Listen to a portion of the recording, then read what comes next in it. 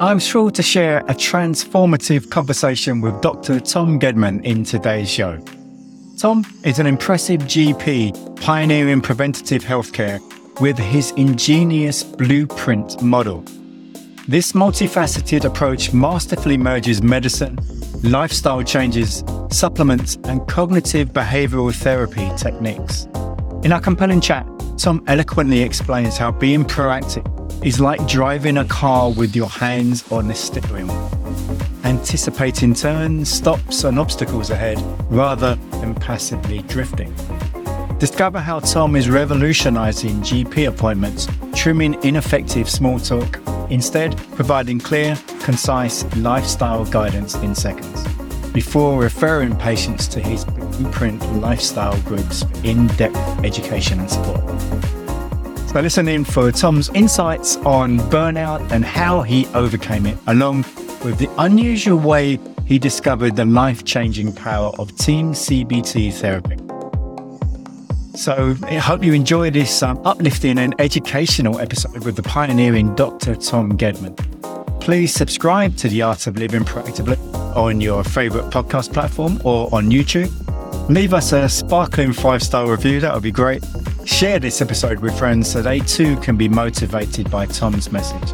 As always, I appreciate your listenership and hope you enjoy the show. Welcome to another edition of The Art of Living Proactively. My guest today is Tom Gedman. How are you, Tom? I'm good, thanks, Tony. How are you? So Tom has got a metaphor about being proactive.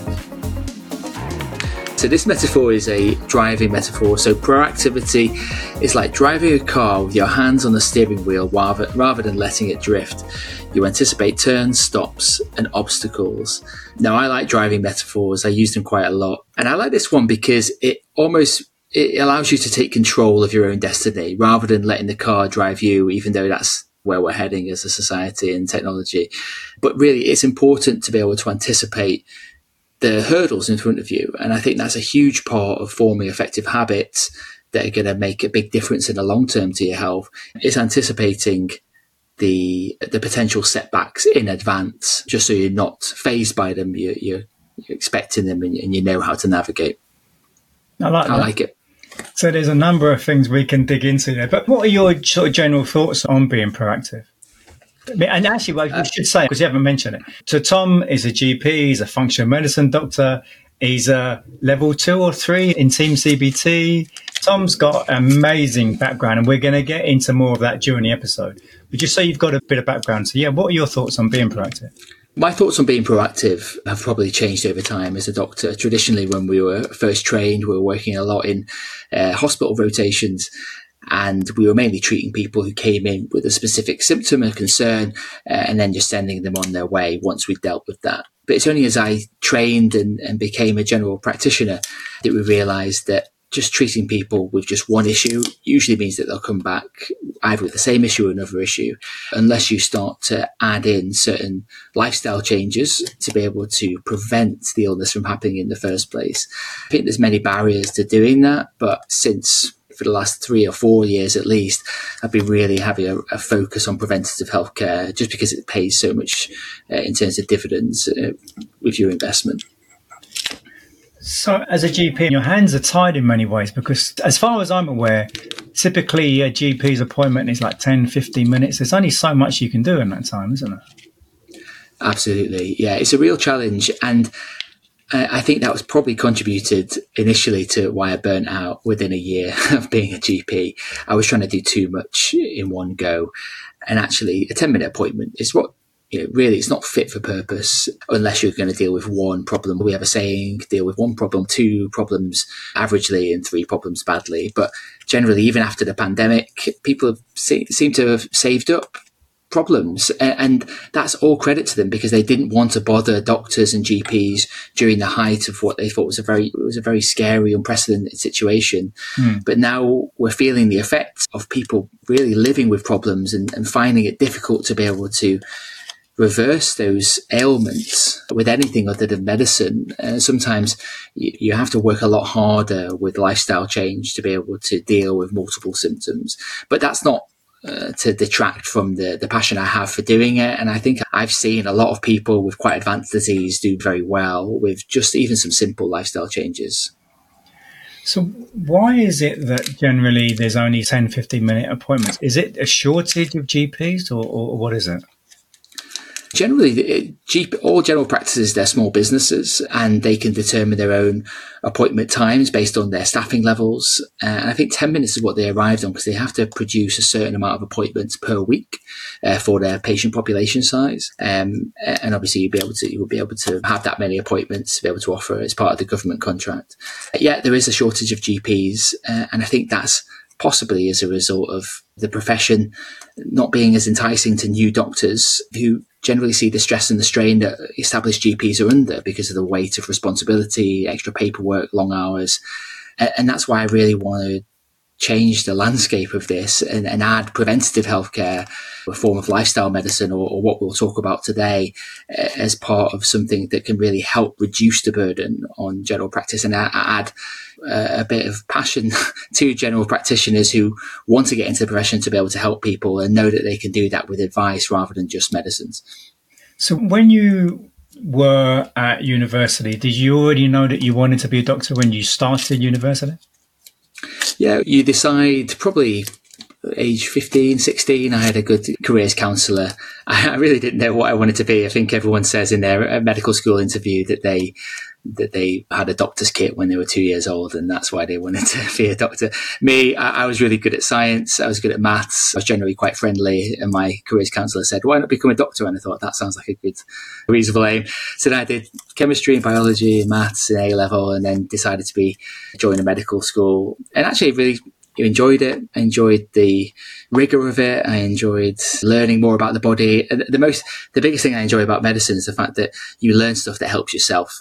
So you're in a business of helping yourself and then that can help other people. It's tremendous. And so you left uni and then you're at medical school and that's like 7 years or something, isn't it? Yeah, I did 6 years. Traditionally, it's 5 years in medical school, but I did 6. I did an extra year to do. It's a 3-year psychology degree in 1 year. It's called an intercalated degree. So it's a tough year, but it was really valuable because very early on in medical training, I realised that actually it's not necessarily as much about just giving medicines and even doing certain behaviours. There's a lot of psychology. There's a lot of mindset that goes into improving people's health. And that's why I wanted to focus on that and drive my career towards that. So once you started actually going on your own as such and working in a practice, was it what you expected or was it completely different? It's funny you should say that. I don't think you can really expect anything until you start doing the job. So I'd seen, mentors being GPs from afar and very established GPs make it look easy because they just have a sixth sense for what is happening to somebody and say, okay, you're ill. I'm going to take you seriously and refer you on, or you don't look ill. So I'm going to just be able to support you. And they've got a knack for having 5-minute appointments. It's very difficult because I think the new age of doctors, myself included, we like to get to know people. We like to use communication skills to be able to develop a rapport with patients. We like to know that we're doing a good job and helping. And actually I found that I wasn't really helping people in 10 minutes. I was trying to do too much. I wasn't really satisfying a person's agenda who comes in. I wasn't tackling the important issues. And that's even with the psychology degree behind me. I realized I was not doing enough to be able to actually help. And it's only when I started to realize that general practice is completely different to hospital medicine. You have to approach it very differently, that I started to give myself a little bit of a break and also had some quite transformational personal CBT counselling or team CBT counselling that really just shone a light on my self-defeating beliefs that I needed to be perfect all the time, that I needed to be able to help everyone all the time. And actually, when you start letting go of those beliefs and you start to replace them with, I don't need to save someone all the time, I just need to listen and I need to respect. And we've got more than just 10 minutes to be able to build a relationship and help someone through. I think it was a huge weight off my shoulders, knowing we've got time to be able to do this. So I still use the self-defeating beliefs to be able to motivate me, but I don't get consumed by them anymore. Because I know you've done both team CBT and also a functional medicine practitioner. So which came first? I did team CBT actually. So that I had personal therapy in team CBT. Some people won't know what team CBT is. Of course, yeah. And I know that you had Heather Clegg on recently. That was an excellent episode. So she will do a lot better summary of that than me. But Team CBT is basically a structured framework for cognitive behavioral therapy. Cognitive behavioral therapy is a psychological treatment technique, treatment protocol that basically posits the idea that your thoughts affect your feelings, which then affect your behaviors and go in a bit of a circle. So by changing your thoughts, you can change your feelings and change your behaviors. And Team CBT almost goes one step further, and it stands for T for testing, which gives people questionnaires about how they're feeling before and after session. E is for empathy and developing very quick rapport with people using a structured empathic communication skills approach. A is the transformational bit for me. It's called assessment of resistance. And basically it plays to the idea that we all want to be able to change our thoughts, but we all cling to the familiar. We have almost one foot on land and one foot in the sea of change. And we never really want to let go of the good things that are, holding us back. And actually by bringing the resistance, which isn't a bad thing, it's a really good thing about yourself, to conscious awareness, you're able to work with it and weigh it up in a pros and cons decision and say, I can see that my depression and anxiety and guilt and inadequacy are serving me in lots of different beautiful and amazing ways, but actually the downside is that it really saps my energy and exhausts me and it causes frustration, and I'd like to really work hard to change it. And as soon as you're able to get that buy-in from a patient, a client, and definitely myself, you're able to move on to M for methods, which is 100 different cognitive and motivational psychodynamic methods that can basically change the thoughts you had which were causing your depression and anxiety. If they are distorted in a way, and you can reframe them and change them into a more helpful thought that allows you to basically address and achieve your goals quicker with less frustration. And it was quite, from what I remember from what you said, that it was quite lucky how you discovered Team CBT, wasn't it? Mm-hmm, yeah, I had CBT before and it didn't really work. And then I felt a bit hopeless because it didn't work. And I thought, I'll never get better. And then I tried again, and it's called the Practitioner Health Program. It's an NHS run service for doctors in need. And they essentially said, okay, it's unprecedented, we'll let you have a second go at therapy. And then I met the only Team CBT therapists in the UK called Peter Spurrier, who's an ex-GP.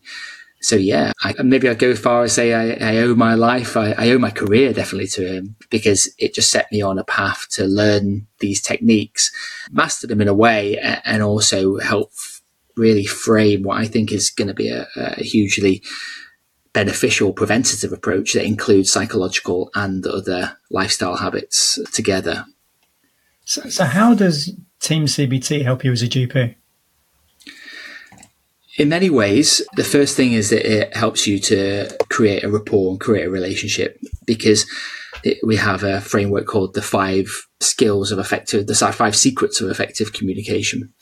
And those skills are going into more detail in the podcast with Heather, but just briefly, it's the disarming, so agreeing with whatever the person opposite of you saying, or finding some truth in that, even if it's quite aggressive or insulting to you as a person, getting your guard down and trying to get people on side, explaining what you're hearing from them and almost making an assumption about how they might be feeling as a result of the thinking. Say how you're feeling about the situation and really assert if you feel a little bit awkward or a little bit sad to hear what's going on, and also ask for more insight from the person. And really, this can take about 30 seconds from a skilled practitioner. But in my view, from before I learned Team to afterwards, it allows the patient, the person in front of me, to be able to really know that I've heard them, really know that I've understood them. And it gets you onto a more of an empathic relationship to allow your recommendations, your clinical recommendations, to be better adhered to, rather than you just saying, do what I say, I'm the boss. It's working with somebody rather than... And so what was it then made you decide to look into functional medicine? It's interesting you say that, because I spoke to Peter, because Peter's an ex-GP, and I said I had this idea that I wanted to be a full-time Team CBT therapist. And he actually said, you would be great. at this, but I think you should use the medicine as well. And I think you should use the skills you have and the training you've had to be able to create some sort of new blend. And I'm really glad that he told me that, because it's just set me on the last year developing this protocol, this plan that I've created. And I owe that to functional medicine as well, because functional medicine opened my eyes to the ability to use lifestyle interventions to be able to improve or even reverse the pathology of chronic disease, definitely improve symptoms as well. And the conventional training that we have didn't really address that. It was only when I dug deeper into functional medicine that I get really exposed to the huge amounts of evidence that supports these lifestyle interventions making a big difference.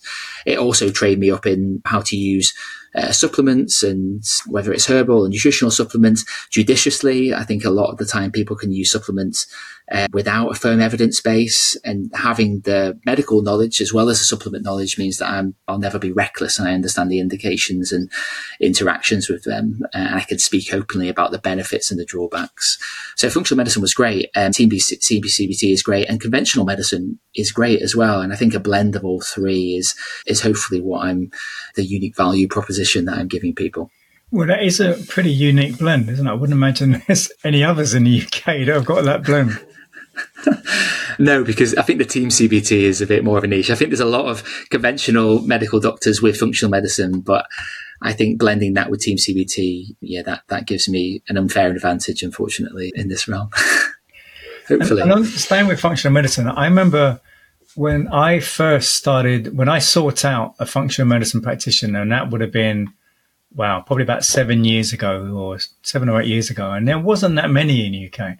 There's a lot more now. The landscape's really changed, isn't it? Mm-hmm. Yeah, there's some really amazing doctors and nutritional therapists and osteopaths doing some amazing work with people. Some mentors that I've met are just fantastic, really caring, empathic people that just want to make a difference. And functional medicine really comes into its own for people who have not found the answers to their health concerns with the conventional approach.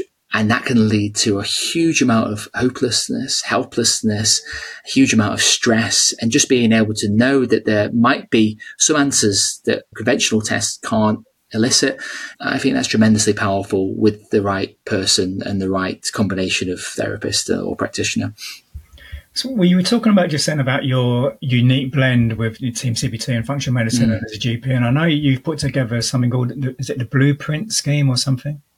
Yeah, the Blueprint Plan is basically an acronym, and every single letter stands for a different element, which, 10 years of experience being a medical doctor, now a GP, functional medicine practitioner, and also a team CBT practitioner. I found these are the things that are the common thread that help a lot of people with a lot of things. There's a lot being said recently about the personalization of medicine, and everything has to be disease specific. And I would say, yes, for pharmaceuticals, you need to have disease specific agents. But in terms of lifestyle changes, the things in the Blueprint model, they will work for most people. And I think the good thing about it is it allows a bit more flexibility in terms of people can choose where they want to start on their health journey. And it can tailor to people who really have non-negotiables within their health and really want to work around certain difficulties and obstacles by trying something new. And I guess it'd be helpful to go through the actual plan, wouldn't it, Tony? I'll give you a brief overview. So B is for baseline testing and tracking. So using questionnaire, self-examination, and in the more advanced sense, if you see me in clinic, it would be using functional testing as well, biometric testing, to be able to work out what your baseline is for health. And I like to use an analogy of being dropped into a forest in the middle of nowhere. That's where you are at this time. If you have a health goal and you don't know where you're starting, it can be really quite challenging to navigate the dense forest, and you want to try and get out to the other side to a specific destination, which is your goal.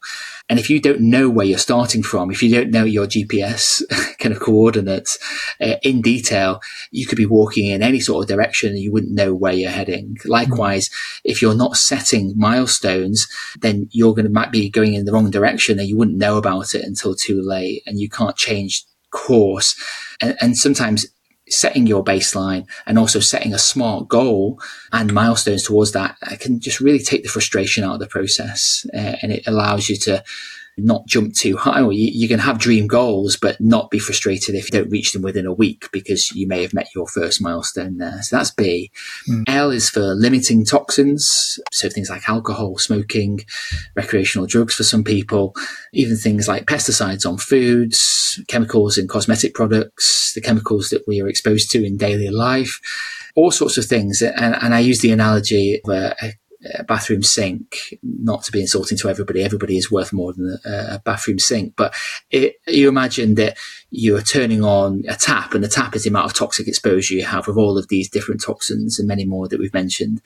And your body has an exquisite ability to be able to drain and detoxify all of those toxins. Otherwise, we would just curl up in a heap and we wouldn't be here within a minute of. And actually, sometimes those detoxification, that plug, it gets blocked up, or it can only filter out so much, and the water starts to fill up into the sink, and it starts to spill over the sides. And what we see, the spillover, is akin to the symptoms and the disease states that we're in. And what we do fantastically well in conventional medicine is being able to have big mops to be able to sweep up all of the water. And we're fantastic at being able to do that.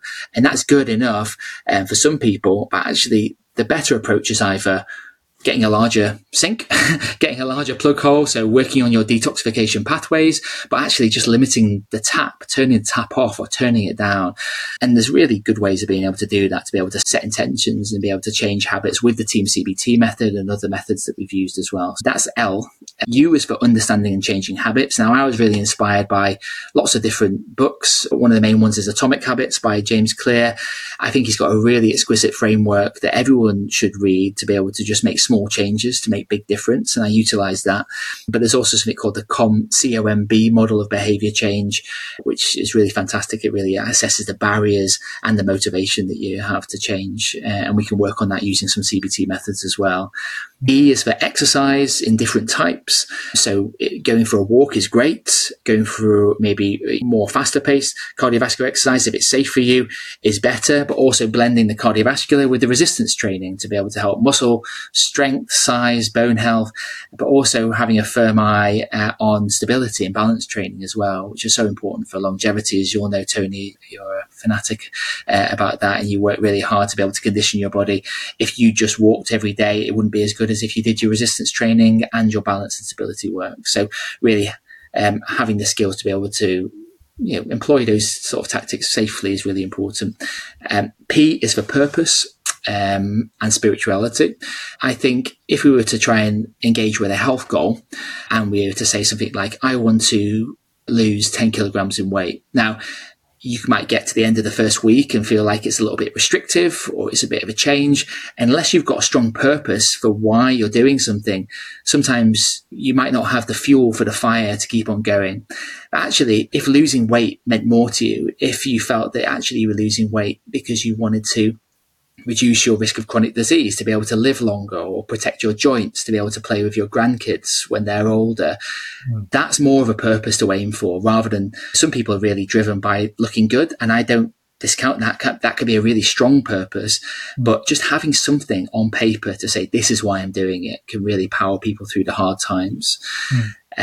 R is for rest and relaxation, and that's sleep optimization with different protocols, and also stress management. And this is specifically for behavioral tools. So like you do, Tony, excellently. Your breath work is fantastic. I think they say that if you're in a panic state, don't try and control the mind with the mind. You're better to control the mind with the body by being able to breathe in certain ways to be able to give you that edge off. And then you can click your executive functioning part of your brain back online to be able to talk yourself out of a panic situation. And I think that is the same thing with stress. And I think we're really good as a society at being able to turn on our stress response. We're not very good at being able to turn it off. And that can lead to lots of different downstream consequences for our health and our well-being. There's other tools, forest bathing, meditation, mindfulness, all of these different things are fantastic as well. So they're all in the plan. I is for interpersonal relationships. So that's finding your tribe that suits your goals, but also being able to nurture the people around you, your friends and your family, and even work colleagues or bosses, to be able to use communication skills to be able to get them on board and negotiate time to be able to do the things that you need to do. And we can teach you the skills in being able to do that. N is nutrition and supplements, and that's a huge thing that people dedicate their lives to. That's just one part of the framework. And you'll know that weight loss, people could think, oh, it's just about shifting calories, but all of these different things can help. But nutrition is so important. I do believe there's ways to eat that can benefit our health, and then to be able to harm us as well. And there's some simple ways. I never like to say that foods are never events. I think food has got so many links culturally. It's links to society and being social with other people. I'm just allowing people and educating people to use food in a way that helps them on the 80-20 rule. So 80% of the time, if you're doing something right, that's better than if you're doing it the other way around. Supplements, I'm blessed with the education to be able to give judicious advice about supplements in a tailored way. And finally, T is for thought change with Team CBT, because bottom line, I think it's probably the most important, but some people are just not in that position where they want to examine the thoughts. And I wanted to develop this whole protocol to be able to help those people and say, listen, if you've got some trauma, if you can't access these memories, if you can't access these thoughts, if you don't want to work on that, don't think that you're a hopeless case. You can actually manage your feelings with all of these other lifestyle behaviors, and then when you're maybe in a better place, it might be a bit more suitable for you to be able to work on the thoughts. Likewise, I've seen people that have got terrible lifestyle habits. They work on the thoughts and they feel happy even while they're still eating McDonald's.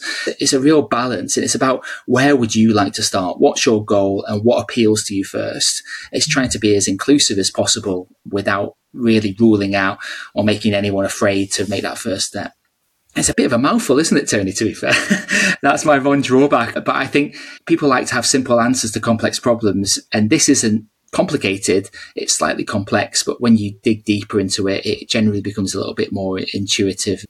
And the people I've been doing it with in these lifestyle clinics that I'm running with the NHS, they're really enjoying it. And they've got some remarkable results even after 4 weeks, which I'm really pleased about. But I'm guessing doing something like that, there's no way you can do all of that in a 10-minute appointment. So how do you do it? It's interesting because what I'm developing now is a group program. So I pay lip service to the blueprint plan within a 10-minute consultation, but I would refer people to the group program that I've started in West Coventry, and that's when they can learn a bit more about it. Within 10 minutes, no, you can't explain the whole problem. It took me 10 minutes just to explain it. And that's before you've actually assessed the person in front of you and made sure they're not dying of a heart attack. So it's really important. I think the only way to be able to spread this word is in a group setting. And actually the benefit of the group setting is that you've got that eye for interpersonal relationships. You've got that tribe that are on the same path as you, that's going to be able to help you out. And you've got the accountability as well, which is really important. So is it all done face-to-face or is it remote as well? We're looking to build a remote service on Zoom, but at the moment we've got some charitable funding from a wonderful charity called Think Active to be able to provide face-to-face groups. So it's an hour of education and discussion and then half an hour of guided exercise. And the people who come to the groups, they're really happy with both. And so say someone approached you and they wanted to do this whole blueprint, but one-to-one. So do you also do it one-to-one? Oh, sure. Yeah. The only issue is having a functional medicine doctor or a conventional medicine doctor privately. Maybe you'll know it can be very expensive. And I lament that. I don't like the idea of being able to charge people a lot of money for just simple lifestyle advice. So that's why I endeavored to be able to give as much away for free or low cost as possible to give people the education so that when they do see a functional medicine doctor, they are armed with that ability to say, I've tried so much stuff and now I'm still feeling poorly. So where do we go? Rather than starting with the basics of here's how to eat better and here's how to exercise in a sustainable way. So I really wanted to develop this model to be able to be more inclusive for people who either couldn't afford or maybe even could afford, but would just be wasting their money learning basic stuff that can make a big difference. What do you think of a criticism I've heard of functional medicine practitioners recently is that some of them recommend some tests that aren't really necessary, and people are spending money where they don't really need to spend it. Yeah, no, I agree with that criticism. I think it has to be based on the person in front of you's their affordability. It has to be based on what you think it's going to achieve. I wouldn't do a whole blanket set of tests without a good reason, because the tests you do in functional medicine, they're not diagnostic. They're not like the things that you get with your conventional medical doctor. They just point, they're clues to be able to build a picture of where imbalances lie. And then you can work on those imbalances. But the secret is most of the stuff that you find within the blueprint plan, that will get you most of the way to be able to reset your imbalances. And actually, that's when we start using judicious supplements after that to be able to help people on their journey, and even some medications as well. So I think starting with lifestyle first, and as little tests as you can to be able to try and get the answers that you need is my philosophy, really. I never like to start with a huge whack of baseline tests. But what about wearables like CGMs and HRV and Aura rings and all that kind of thing? Yeah, I think they have their use in being able to provide satisfaction to a habit loop. So if that's what you need to be able to reduce your intake of simple carbohydrates, sugar, junk foods, you need to be able to see that on your CGM, then that will be helpful for you. If you find that actually you can do that on your own and you can feel better, I think the jury's still out as to whether there is a benefit of non-diabetic patients using CGMs. It's still an emerging science. I think there's a lot of companies like Zoe and Levels and Very that are doing it. And I'd like to see more science come out of it to be able to recommend it. But at the moment, if you're able to get most of the way there without using complex trackers, I'd prefer that. But I will never turn anyone away if they want to use me as their coach and their clinician to be able to help them guide with a CGM or a sleep ring or a HGV tracker. I'd be very comfortable talking through the results and using that to feed into the program as well. There is a sign. I remember we were talking a little bit about before the show, Tony, about your fear that sometimes you can do too much proactivity and you can know too much data. And I think that's always my fear as well, especially with things like sleep trackers. If you wake up in the morning and you feel okay, but actually your sleep score says that you're terrible, there's something psychological about saying, okay, do I feel terrible? Maybe I do feel a little bit bad. Whereas actually you wouldn't have that information. You would just go on your basic instinct of saying, how do I feel? Mm-hmm. So sleep rings and all of these trackers, they have their pros, but they do have their ability to cause more anxiety, and I would use them in certain cases. And also, that's one element of being maybe too proactive. Do you, in your experience, do you get many, hypochondriacs or people who are trying to be way too proactive and they just think they've got all sorts of different things wrong with them?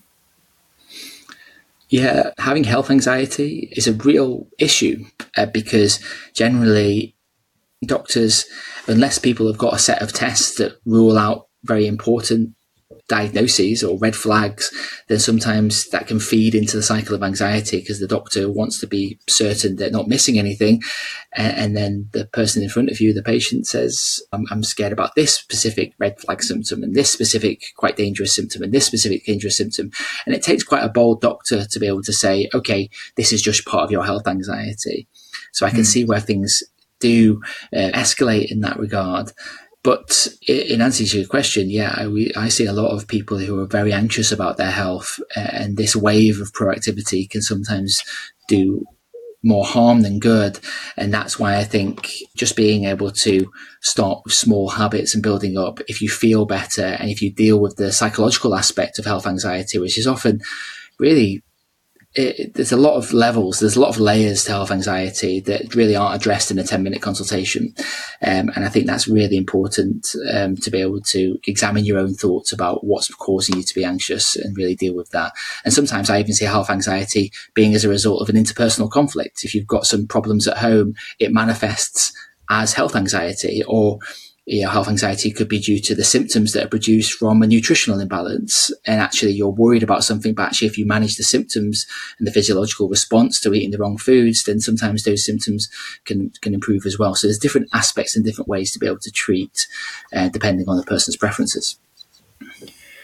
Do you see things, GPs generally in the UK, do you think things are changing? I know, for example, Dr. Rangan Chatterjee is trying to change things, and he's doing some sort of training schemes with GPs and so on, isn't he?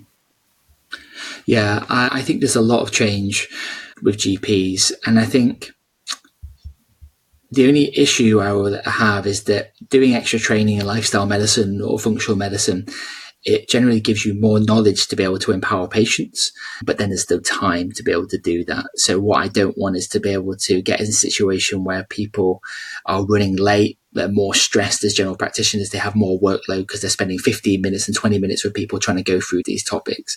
And that's why I think being able to sell a patient or be able to motivate them to join a group clinic where they can speak in more detail. And actually you've got 60 minutes with one person for 6 patients. So that's the same as 10 minutes, per patient with a doctor or with a health coach. I think that's where I'd like things to be leading to. So you would literally, instead of a 10-minute conversation about lifestyle change, you would have 15 seconds and saying, here are the facts, here's this program. If you'd like to change, please join it, and then educate yourself and be with some like-minded people. And I think that's the only way that really this lifestyle medicine movement is going to be sustainable for GPs. Because I know some GP partners who have actually said, where do I have time for this? I've got 3 hours of paperwork waiting for me. I just need to get through things. And that's being even from the most empathic and considerate and kind and gentle GPs. They still have families that they need to go home and see. They still have lives that they need to leave. And actually it's causing so much more burnout if you have to add something else to the plate of general practitioners at this time of crisis and overload. What are your thoughts on AI? Do you think AI can help any of this, or in any aspect of a GP surgery, can it be helpful? Yeah, I think there's loads of different things that could be optimized within the NHS and within GP surgery. And I think those things are probably coming through now, but the NHS is the biggest organisation in the UK, and it's hard to make those changes. They have to go through rigorous protocols. So I feel sorry for anyone who tries to push change in the NHS like AI-driven things. I'll never blame somebody because it's just a huge endeavour. But do I think AI will be useful in clinical practice? Yes, I think it can be useful for triaging people. What I think it will never replace is clinical judgment. And I think you'd be a bold AI developer to be able to create something that reassures people completely without seeing a GP. I think what it could do is educate somebody to be able to know what they're doing is the right way of going. And it can sometimes be helpful for a GP to be able to see a range of differential diagnoses on a screen based on what a person said, and it's transcribed their audio to be able to say, here, have you considered this and this? And also even transcribing the notes or writing up letters. I think that's where AI could really improve the lives of GPs by just improving the efficiency of note-taking and differential diagnoses. Well, Tom, we're moving on. Time's gone pretty fast. A question I always ask everyone, is there a book that comes to mind that has moved you for any reason? Yeah, I was thinking about this, and I was thinking, I'm a big non-fiction reader. So I was thinking, do I try and sound clever with a really whimsical fiction novel, which may be like one of the only ones that I've read? Or do I go for what inspired me first? And actually, the first thing that inspired me for this whole movement of preventative and lifestyle medicine was Rangan Chatterjee's first book, The 4-Pillar Plan. I remember reading that and thinking, wow, this is just, he's made it sound so simple. He's made it so accessible, and it, basically, I used to refer it, and I still do refer it to every patient that I think would benefit from it. So in terms of something that would change my life, I think that. But also, like you've read recently, Tony, Feeling Great by David Burns is really the manual for Team CBT. And I think if everyone read that and did the exercises in there and really examined their own thoughts and how it made them feel and used, it's like neurosurgery for thoughts, I find. You're not just targeting the whole brain, you're working on a very specific thought pattern, and that makes it less overwhelming. And if you deal with one specific thought and you use multiple methods on that thought, you can change it often for good, and you learn how to be able to manage relapses when you inevitably start thinking in similar old ways. You can just get out of that hole quicker. And I think if the whole world read that book, I think it would make a big difference to people's mental health and also physical health as well. Yeah, it's a superb book. So if people want to find out more about you and Blueprint and everything else, where would they go? Sure. So you can go to my website. It's www.drtomgedman.com. That's DRTOMGEDMAN. I imagine you'll put it in the show notes. I have to spell my name every time. Golf Echo Delta Mike Alpha November. It's a strange one. drtomgedman.com. You can also find me on Instagram at Dr. Tom Gedman, or Twitter at Dr. Tom Gedman, or LinkedIn. The Blueprint plan is on the website, but soon to be an on-demand video course. But yeah, follow my journey. I'm trying to get over some performance anxiety at the moment by doing 30 days of LinkedIn and Instagram video posts about the project. So you can come along and join me and see me either succeed or fail miserably in that task. And I think it's safe to say as well, sometime, we can't say when, but there's going to be a podcast coming at some point as well in the future. Do you know what? I've just spent a fortune on podcast equipment, and actually the first thing I bought was a microphone about 6 months ago, and then I realized I didn't have the equipment to be able to actually do it, so it's developed dust. So I've dusted it off. I'm going to sign up for a podcasting program and then get the equipment, and I'm going to get it done. So I'd love you to be on an episode of mine as well in the near future, Tony. Absolutely. To finish off, Tom, is there a quotation that resonates with you for any reason? I was thinking about this too, and the only thing I can think of is, what is it? The Henry Ford, who said, you can think you can and you think you can't, and you're probably right. I think there's a lot to be said about mindset and the way that you think about different things. So I like that quote as well. There's also a quote by James Clear that stuck with me. I think it's something about identity, and it's not really a quote, but it's just an idea that you can either cognitively and with thoughts change your identity to be able to then suit a new habit, or you can just do that habit enough that it makes that identity a reality. So you can work it in both ways. So the more you do healthful behaviors, the more you will form that identity. Or you could start by just saying, I am somebody who looks after their health, and then the habits might be a little bit easier for you to adhere to. Could you leave the listeners with any thoughts on being proactive around health? Absolutely. I think definitely it's well worth the investment. I'm in a privileged position to be able to see lots of different people in clinic. And what I do know is that years and decades of treating yourself in an unhealthy way can lead to problems that can sometimes only be treated with medicines like painkillers with side effects and surgery. So the more you invest at any age, even as a teenager, early 20s, you can help to prevent lots of different chronic diseases. So I think it's really worthwhile. And actually, you can have fun on the way. It's not all deprivation and doom and gloom. It's actually when you feel fit, you feel better. When you're eating better, you feel better. When you're thinking better, you feel better. So it's only hard to start with.